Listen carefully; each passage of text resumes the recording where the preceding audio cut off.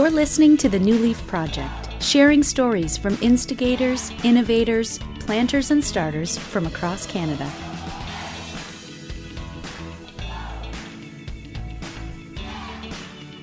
Hi, my name is Elle. And I'm Jared. And you are listening to the New Leaf Project. Thanks so much for tuning in and hanging out with us today. Jared, you seem very excited about sharing this episode. You know, I really am. I am.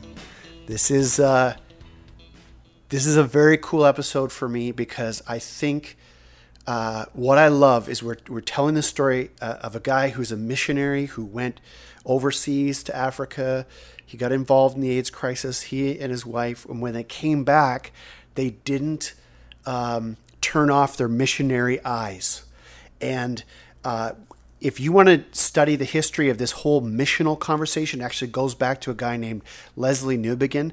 And so much of this good stuff that the church has been thinking about and correcting itself over comes from the idea that if you think like a missionary, things can really start to shift.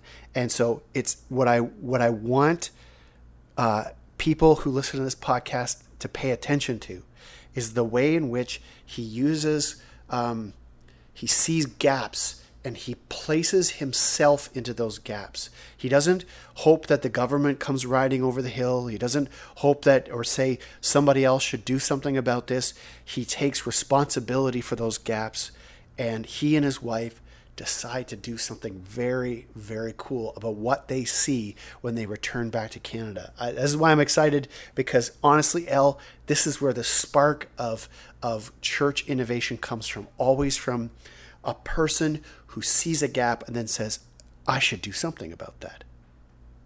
It's a great episode, and we are looking forward to sharing it with you, so here we go. What's the gentleman's name? His name's Lynn Chotowetz. He goes to my church here in Saskatoon. Amazing. In Lakeview. Awesome. All right, here we go. Here's the interview with Lynn and Jared here on the New Leaf Project.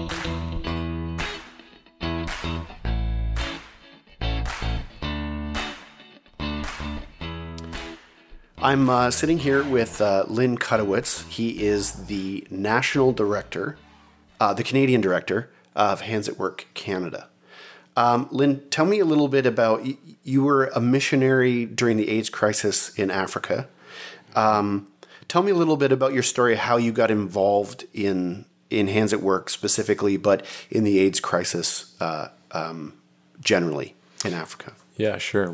My wife and I were living in Calgary, working in the oil patch, and encountered a guy who had just been in Southern Africa through Hands at Work, which was a tiny little organization at the time. Mm-hmm. That was sort of 2004.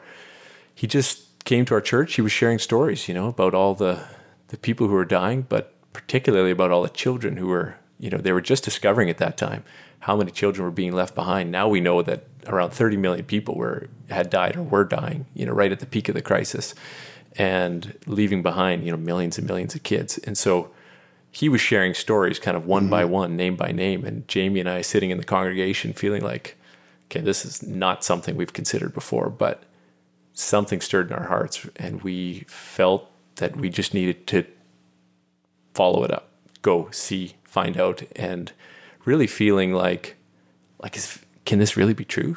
I mean, what would it look like if there were millions of children that had nowhere to go? I mean, would that not shake and rock our whole world? And if that's the case, we don't want to be in a position 10 or 20 years from now where we're talking to our kids or looking back in our life and, our kids ask, you were alive around during the peak of the AIDS crisis. Like, what was that like? You must have known, and that must have affected you guys. And us having to say, no, we kind of didn't know. That sounds like a really intense car ride home from church. It was. And we've had many since then. Okay. Yeah. Okay. So what were some of the first steps that you did to explore whether this is something God was I mean, it's clear from the story even that it felt like God was talking to you, but how did you confirm all of that stuff? Well, we were obedient with what we knew. So we went on a trip. We spent a couple of weeks there, met some people. And that's when, God has always spoken to us, I think, through relationships, through people, that really dig deep into our hearts. And we get a sense of his heart for those people. And that's what happened. We went on the first visit to Hands at Work in South Africa. So a group of people from your church went and saw for themselves. We took some people over, met some kids, and just were blown away by the fact that they had done that they were thriving, so resilient, in a sense, contextualized, given the fact that all of them had lost their parents, in really tragic, tough ways, and realizing, man, these kids have tremendous potential. And if you look at 18 million children across the sub-Saharan Africa, the ones that have made it as far as these kids have, they were, high school graduates and had the chance to go on further, even though they had gone through all this stuff. The other kids don't have a chance unless these guys, take the step that they can. Mm-hmm. But they need somebody to support, to be a friend, to come and help them take that next step. And so we just thought, man, what better thing could we do with the next year of our lives than to come and sow into these. It ended up being a group of 15 or 18 kids for the next year. And you made it sort of a 1 year at a time kind of commitment. So what can we do with this next year? Exactly. Yeah. And so you moved to Africa. We moved over in 2006. To South Africa, right? To South Africa, exactly. That's where Hands at Work was started, in a little village there called Masoy, and that's where we were working. Okay. And it was great. It was a phenomenal year. Well, it was actually an extremely difficult year personally for Jamie and I to be away from all our supports, right? Be forced to sort of grow up. Yeah. Yeah. And you only grow up one way, the hard way. And that's how it was for us, living in community, exposed, our weaknesses, all our immaturity. And having to face it. But we were surrounded by good, gracious people that walked with us and helped clean us up and pick us up after we were, as all our mess gets exposed in a community like that. And they were good to us. And we started to grow. And one of the things we realized was this was good, us coming as Canadians directly supporting African children, but there was something better and something more relevant to a scale of something like the AIDS crisis. And that was finding who are those, we call them Mother Teresas, throughout southern sub-Saharan Africa that, really God is prepared to be the ones that are going to lead their communities out. So there were people already on the ground that were responding, and you talked about scalability, this idea that we can't just send a whole bunch of Canadians to deal with something, but there was already indigenous folks there on the ground doing it, but they were not supported. Right. People on the ground, the Mother Teresas, who are positioned, to impact and understand and relate and connect to kids in ways that, I never could. Right. And honestly, I completely believe that those are the ones that God has prepared. He's planted them there. He's prepared them to be the ones to lead it. And so what they needed was friends, support, to take what they were doing and help them scale it up a little bit more. And that's became the Hands at Work model. As we moved throughout from South Africa to Zambia to Malawi and Zimbabwe and Mozambique, Congo, we realized the crisis was real. Every village, particularly as we pushed out of the cities, the places where all the NGOs were, you found all these rural places that were hit so hard by the crisis. No support, nobody's working there. You've got all these children with nowhere to go. This is really the front lines of the crisis. And yet there were families, grandmas, aunties who were taking children into their homes. But they were struggling. It was tough, right? But they were trying to be mothers and fathers to these kids that didn't have any. So if I understand your work correctly, then you moved from sort of being, let's look after kids directly, to let's look after the people that are looking after the kids. Is that an accurate description? Exactly. Okay. And then that scaled because then you're creating a support network in all of these countries for people who are already on the front lines of this AIDS crisis. Exactly. And the primary vehicle for that support was the church.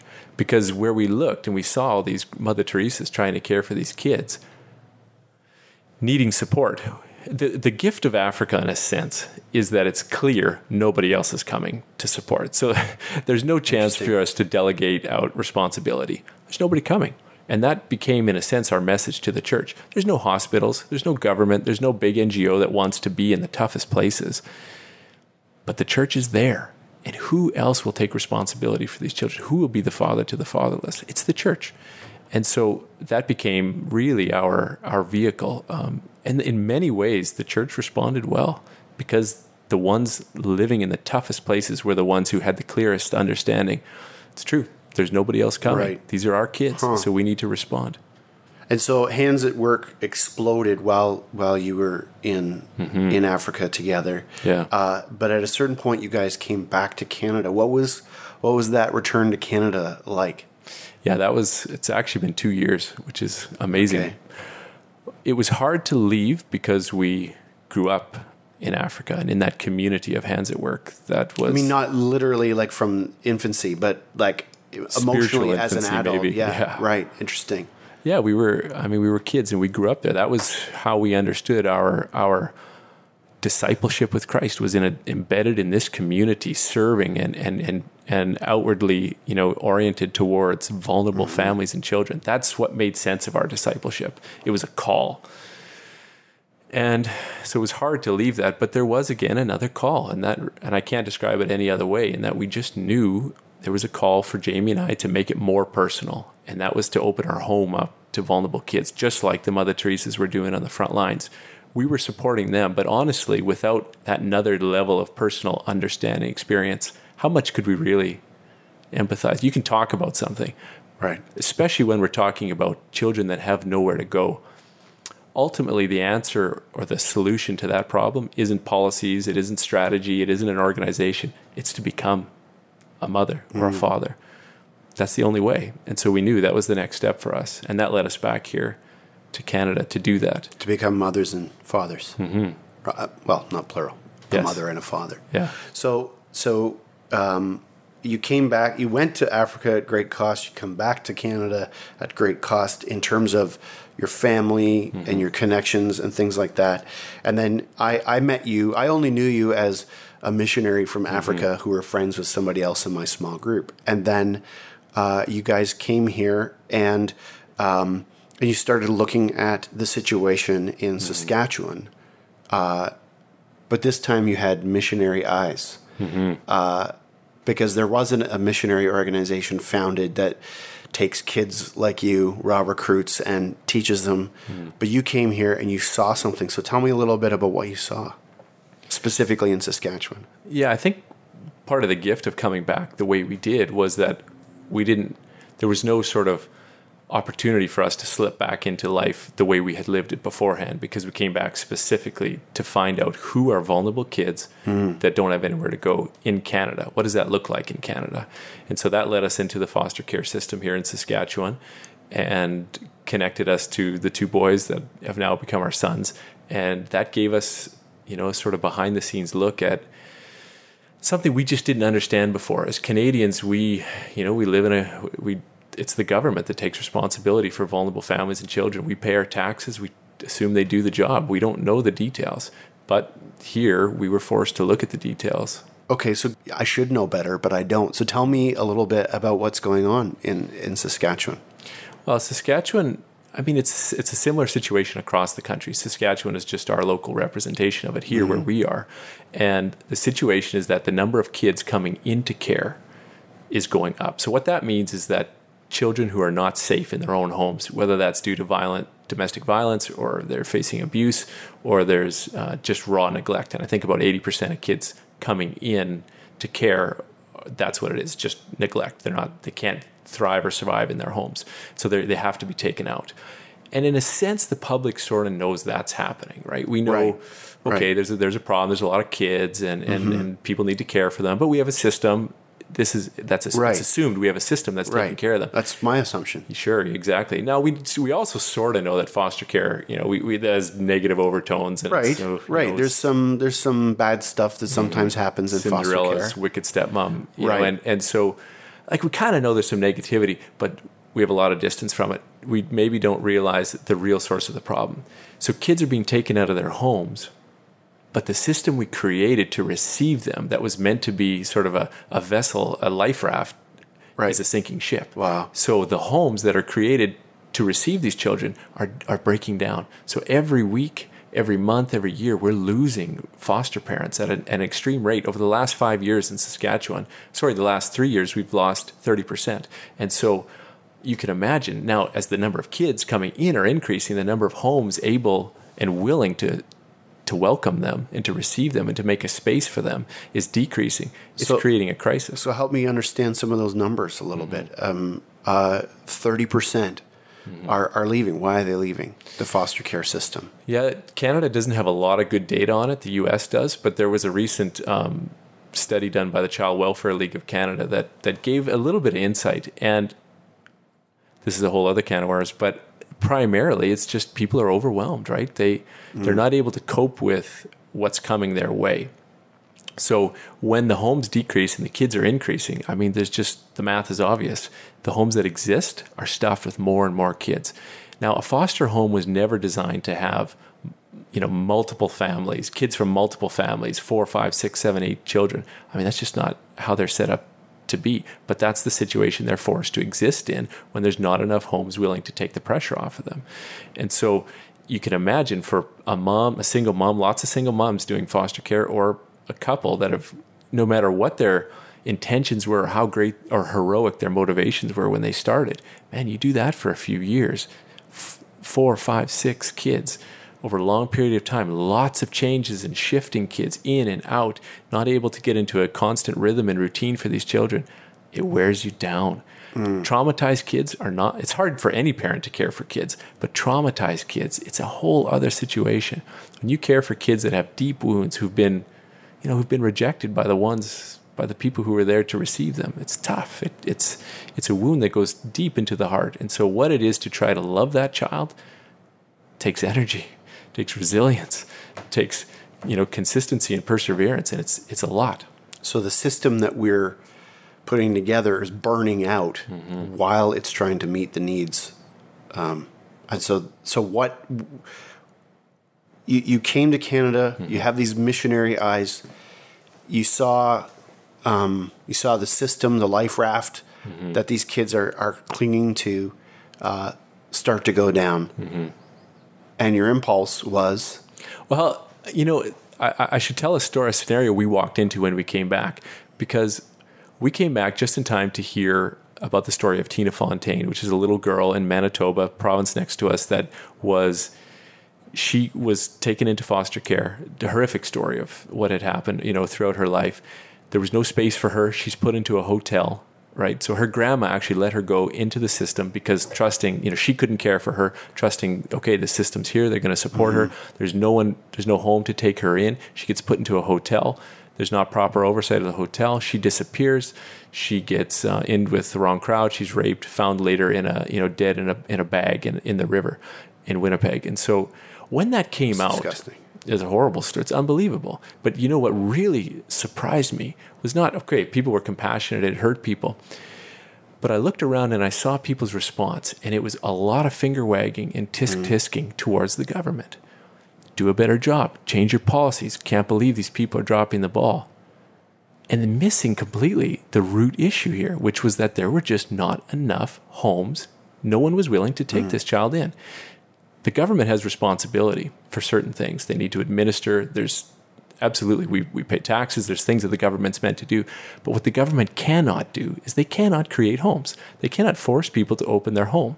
They can create incentives. But I tell you, Jared, when we talk about creating mothers and fathers, you don't do it because you're paid.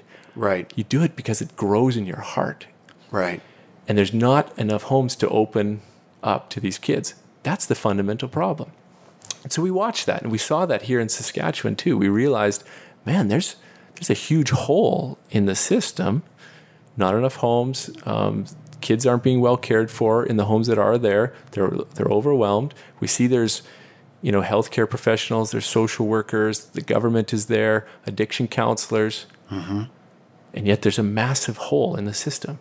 And the shape of that hole is literally the shape of the church. The church is not at the table at all in a meaningful way. There are individual Christians involved, but the church is not at the table. Now, coming from our perspective from Africa, where we realized we worked with the church to take responsibility for those families, those children that had nowhere else to go, and we saw how brilliantly they did it because they understood. The very founding document that created their church says, we will be the fathers to the fatherless. We will be the ones. Our true religion is to care for widows and orphans. They understood it. So when it connected with reality, when that theory of, okay, this is our religion, connected with actual named children that had nowhere to go and they could open up their homes and live it out, it was like the most powerful thing, not just for the children, but for the church. It brought new life to the churches, relevance to their faith, how it encouraged communities.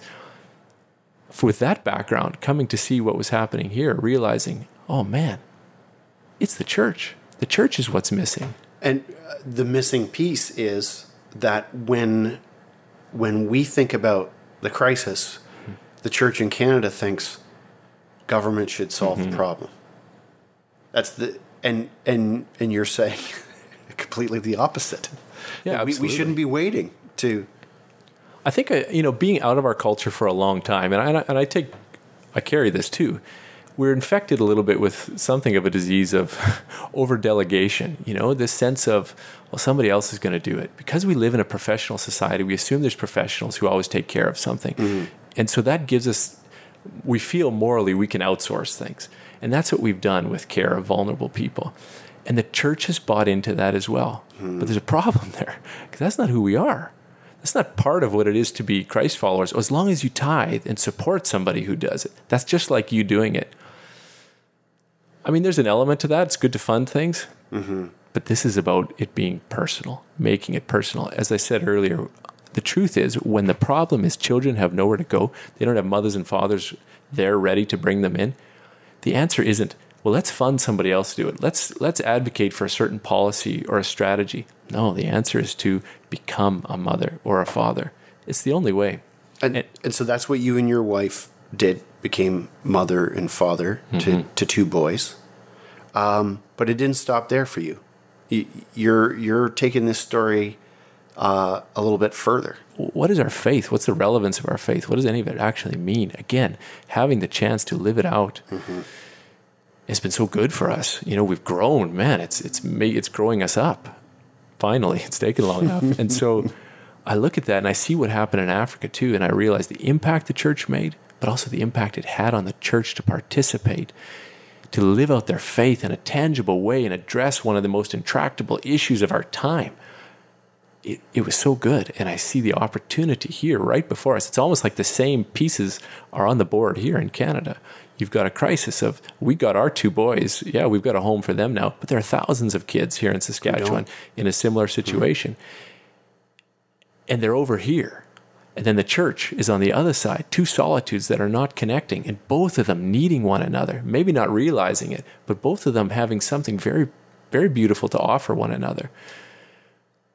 And I guess as Hands at Work, we thought, well, we've connected the two in Africa. What would it look like maybe to connect here? Is there some way we could bridge the big chasm that right now separates the church from vulnerable children and vulnerable families? And I think we found maybe a couple of opportunities we could do that. We shared our story and how we work in Africa with the Ministry of Social Services here. They are looking for people who are willing to participate. You shared your story with, like, people who are listening here probably don't know that you and I go to the same church. We go to Lakeview Free Methodist Church here in Saskatoon. And you've been sharing your story of becoming mothers and fathers. I don't know why I keep pluralizing that. A mother and a father here in Canada, and making this whole crisis personal for yourselves. You shared with our church, but you're actually working with some folks as part of Lakeview to do something more direct, right? Is that? Yeah, part of Lakeview and churches across Saskatoon to really to start to respond. So part of what the Ministry of Social Services asked us was, okay, you've got the church supporting vulnerable families and children in Africa. Could you do it here? Would it work here? And of course, we were asking the same question in our hearts. Right. And in faith, we said, I don't know. So let's try. Yeah. And so that's all we've been doing is sharing the story with churches and the story of what's going on. And you know, we don't have to connect the dots too clearly for people. People understand, man, this is a place for the church. This is, I mean, so many of church leaders understand, so many people arrive on a Sunday morning in their congregations. They come, but honestly wondering, what does our faith have to do? Asking the same question that most of society is asking, which is, does this faith, do these people who gather in these big buildings, every Sunday morning have anything to offer to the toughest issues of our time? Or is it just a little thing they do for themselves and maybe it'll pay off for them when they die? What is this? Right. There's so many people asking that question and in here we've got a chance to answer, yes, of course there's a relevance. Your faith is exactly the thing that can, and this isn't about proselytization. This is about coming in the way of Christ, serving, saying to people that have nowhere to belong, come, you can belong with me for a little while. For as long as you need a place, I can welcome you. And that's not about saying we have to do it to all thousands of children that are out there, but one by one, people understanding, hey, you could do this. And as we do it together, actually, we can address in a way that, most of society cannot address because we as the church are set up for this. This is what we were created for. We can address one of the toughest issues of our time. We really can. And so as we shared that story, a lot of people responded and said, yeah, we'd like to be part of that. What could we do? And so we've looked at a couple of ways that we could cross that bridge. And one of them has been to say, well, as the church, we've been largely absent from this issue for a long time. By the way, I feel like it's a good time to say, in the Child Welfare League study, it showed that when, decades ago, when foster care was sort of thriving, one of the primary reasons that foster parents gave for why they do this job that is totally thankless and, any sane person would say, why would you do this? They said, it's my faith. It's my faith. That's why I do it. Today, in the system breaking down, not enough people overwhelmed, faith is not even a relevant response. It's not even a statistically significant response anymore for why people do it. So it's not that, and here's the amazing thing, it's not that people have lost faith. There are people of faith. It's just that they're not involved in the system anymore. And so, again, it's about finding ways to help people cross that bridge back over into the realm and the world of vulnerable families. And so we've said, look, okay, we haven't been at the table for a while now as the church. And before we jump into this, arrogantly or presumptuously, there are people who are trying. There really are people doing it.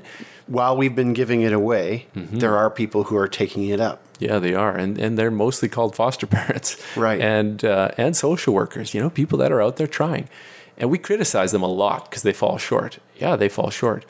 They do, of course they do. But many of the reasons they fall short are because we put pressure on them by not supporting them. We allow pressure to rest on their shoulders that they can't exist under. We force them to make choices and be in situations that are very, very difficult. And I cannot say to you that if I were in their shoes, I'd do it better. So I think the first thing we need to do as the church is just cross over that bridge and say, hey, you guys who are doing it, thank you. Just to say a thank you. Well done. These families, remember, are breaking down at unprecedented rates. So they're fleeing because it's tough, because it's hard. And so we want to find the ones that are still getting up every morning and saying yes, and say to them, you know what? I'm sure it's tough for you today, but the fact that you said yes is so brilliant. It's so good. Because if you don't say yes, no other things or better things are possible. Children had nowhere to go. And you put up your hand and said, come into my place. You made it personal. Yeah, you made this problem personal. And we want to say thank you. We want to celebrate it today. Sure, there's lots of shortfalls in the system, but that's not the right place to start. The right place to start is to celebrate the little things that are working. And as we do that, as we encounter and interact with people that we're just, we haven't been interacting with for a while, we just trust that God's going to spark things in our hearts. And some of us from the church, as we cross over there, that might be all we do. Maybe we'd stay there and we say thank you, but some, probably not all, but something else is going to grow. And there's other ways, there's next steps that we can start to take. Maybe we stay in relationship with a foster family and encourage them. Maybe support them. Maybe it's respite, or some, again, another subgroup might start saying, maybe this is something I could do. And we don't know what can grow out of it. Maybe it won't go there. Maybe it will. But we're just trying to be faithful with that initial step of crossing the bridge and saying thank you. And so you've taken that initial step, and just this last Saturday, you did something at our church to begin this response. So tell me a little bit about what happened on Saturday. Yeah, we had our first celebration day, which was for foster parents in the city, in the region, and there's about 150 in the region. And 26 actually came out to this event, which the social workers were were shocked, because it's tough to get people out. You know, people are overwhelmed, and it's hard to bring people together. Right. When you need help the most is when you're least likely to take it, right? Yeah. So everybody was really encouraged and surprised. And we had, probably 4 or 5 churches in the city represented, volunteering, and we set up tables. And people from churches hosted tables. They literally brought their plates and napkins and salad and bread and things, and hosted 2 or 3 foster parents, depending on how we set up the table. They greeted them at the door and received them, and we just served them and said thank you. Just reminded them how significant what they do really is. And as a parent, especially as a foster parent or caring for traumatized kids, you're just constantly feeling like you're falling short. And when there's not somebody there reminding you, okay, maybe you're falling short, but it's not the full picture, you still say yes, and you've got to continue saying yes. And we're here to remind you how important it is and how good what you do is. If you don't have that, it doesn't matter how heroic you are. You can't carry on. There needs to be nurturing, encouragement, support. So that's kind of what we tried to do for a few hours with families, just to see, would it work? Would they hate it? Would they love it? And it was a beautiful thing. We had 85 foster kids on the kids side of the church. Lakeview hosted it, which was amazing. A beautiful facility. Yeah, and we have a church building that can handle 85 kids, no problem. Yeah, 85 foster kids. Yeah, and they were, they were it was the most amazing picture. I walked through there sort of halfway through as we were.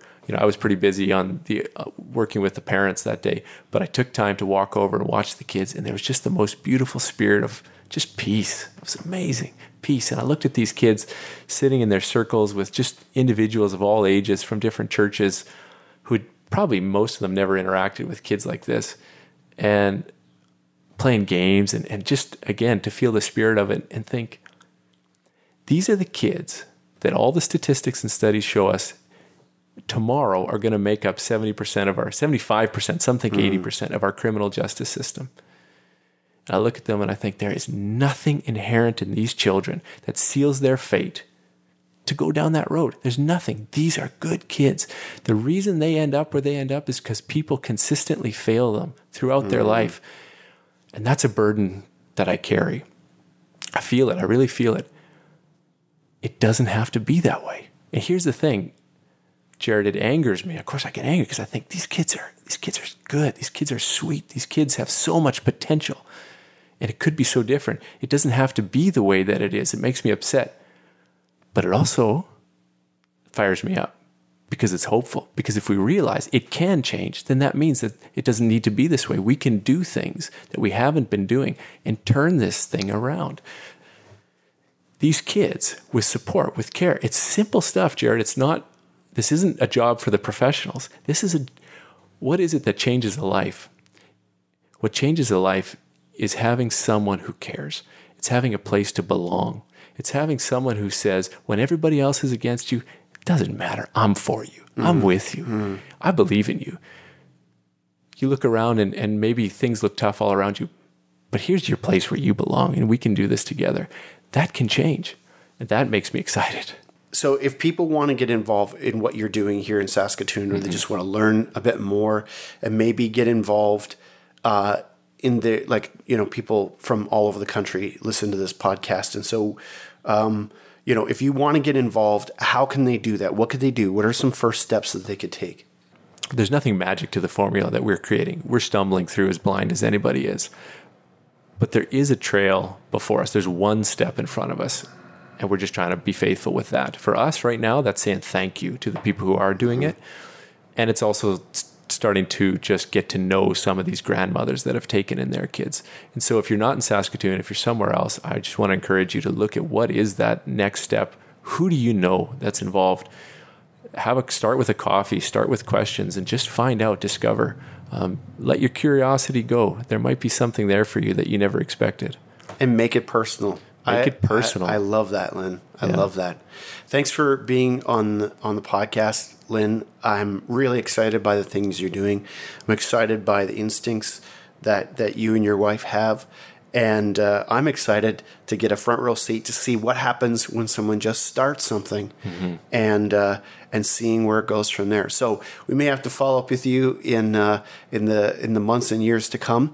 But thank you very much for sharing your story. I really appreciate it. And I hope that if you're listening at home here, that you are inspired by this and that you do take that first step. I know I'm going to be. So thanks a lot, Lynn. Thanks, Jared. Well, Jared, I see why you were so excited about that episode and sharing that story with our New Leaf Project listeners. Yeah, it's what I think is just so important to me, and really what makes the New Leaf Network tick is supporting people who see what's going on in the world around them and they're tempted to do something about it. That's one of the major challenges that we have, is that we see all kinds of problems, but none of us see our names on those problems. None of us see that we have a responsibility. And I just love how Lynn and Jamie took responsibility and did something about it. That's one of the main things I think missionaries have to teach us about it, is they're not waiting for someone to ride over the hill. They're going in and seeing what can be done. And I just think that's so great. Now, Elle, I understand that you actually have a personal friend of yours who is also doing something similar. Can you tell me a little bit more about that? Yeah, absolutely. A friend of mine grew up with his parents and his aunts and uncles actually making a commitment together as a family that they would foster children. And he grew up with brothers and sisters who were from the foster care system, and his entire family has just been filled to overflowing with children who need people to love on them and families to be a part of. And it was their faith that really compelled them to do that. And so he's also carrying on that tradition with his family and just really seeing a need and embodying it and being the answer to that need. So hearing this story from Lynn was just so encouraging that, God is stirring this in other people all around Canada to step up and in those overlooked places, those missed opportunities to really step up in a really meaningful way. And so it was encouraging for me to hear, and it was very moving. So, Elle, if people were inspired like you and I were by this podcast episode, what can they do about it? What could be a next step for them? Well, this is what we do at the New Leaf Network. We want to be connecting with people who are sensing that God is up to something. Maybe, for those of you who are listening, maybe you're starting to see gaps around you. Maybe you're seeing these missed opportunities, and perhaps it's the Spirit that's starting to ask you, what is it that you're going to do about that? How are you going to step into that gap? And so if those are questions and things that are rolling around in your head, we would love to hear from you. We would love to connect with you and support you. If you know people who we should be talking to or interviewing that are filling these gaps right now, seeing these holes and doing something about it in our Canadian landscape, we would love to hear from you, and we would love to support you. Also on our Facebook page, we've got lots of people connecting there. We're loving all of the feedback that we are seeing. We would love to connect with you there as well. And you know what? If you enjoy what we're doing, or even if you don't, we would love to... Even if you don't, we just love the discussion. So rate or review us on iTunes. Let us know what you guys are thinking. We want to be sharing the stories of people across Canada, and so we would love to be hearing from you and people that you'd like us to be sharing their stories as well. Yeah, if you hear of anybody out there, we'd love to have them on the show. Get them to tell their story. Absolutely. So hit us up. We're on all the social medias, but definitely lots of conversation happening over on Facebook at the New Leaf Network. So we'd love to hear from you. Thanks so much for listening, everybody. We appreciate it, and we look forward to connecting with you next time. Bye-bye. Thanks for listening to the New Leaf Podcast. You can find us on the web at newleafnetwork.ca or head on over to our Facebook page, New Leaf Network. We have events, workshops, and conversations happening all the time. We would love if you could join us as we share the stories of planters and starters all across Canada.